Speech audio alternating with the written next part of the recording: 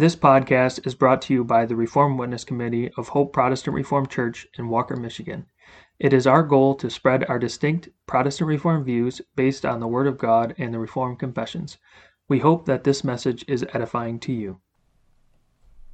Today's meditation is Visited in Holy Wrath.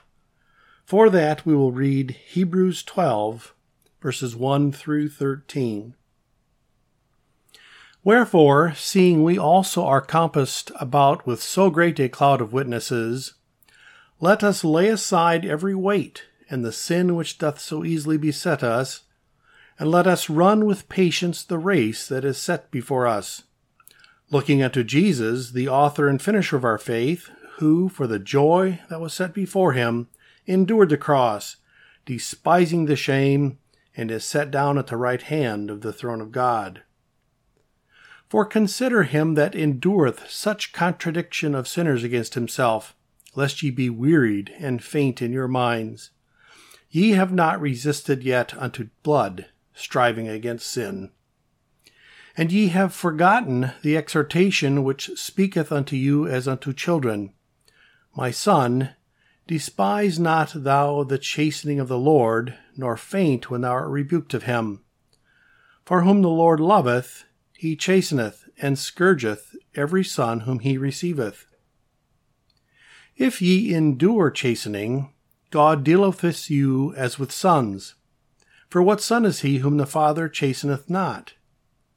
But if ye be without chastisement, whereof all are partakers, then are ye bastards, and not sons. Furthermore, we have had fathers of our flesh, which corrected us, and we gave them reverence.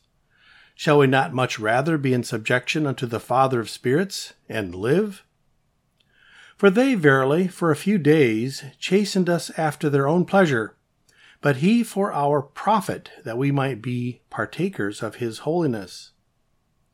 Now no chastening for the present seemeth to be joyous, but grievous. Nevertheless, afterward it yieldeth the peaceable fruit of righteousness unto them which are exercised thereby. Wherefore, lift up the hands which hang down, and the feeble knees, and make straight paths for your feet, lest that which is lame be turned out of the way, but let it rather be healed. Some people die of cancer, and others of heart attacks. Some are killed in an automobile accident or a plane crash. Or it may be a fire or storm, to mention only a few possibilities. But we do well to remember that these are all secondary causes. They are the way in which God brings death because of the primary reason, namely sin, which moves God to anger and wrath. Listen to what he says through Moses in Psalm 90, verses 7 through 9. For we are consumed by thine anger, and by thy wrath are we troubled. Thou shalt set our iniquities before thee, our secret sins in the light of thy countenance. For all our days are passed away in thy wrath, we spend our years as a tale that is told. To help us commit this truth to memory, sing this versification. Man in thy anger is consumed, and unto grief and sorrow doomed. Before thy clear and searching sight, our secret sins are brought to light. Beneath thy wrath we pine and die, our life expiring like a sigh. Let us bear that in mind. Not only death, but all our sicknesses and diseases, all our losses and tears are here because of sin. Through them, God is speaking to us. Yes, he loves us, and his wrath and anger do not stem from hatred toward those whom he chose in Christ. Them he loves. We ought to keep two truths in mind. In his grace, he uses these to bring us out from under the curse and into the New Jerusalem with all its blessings and glory. What is more, in all these miseries and sorrows here below, he is in love teaching us this.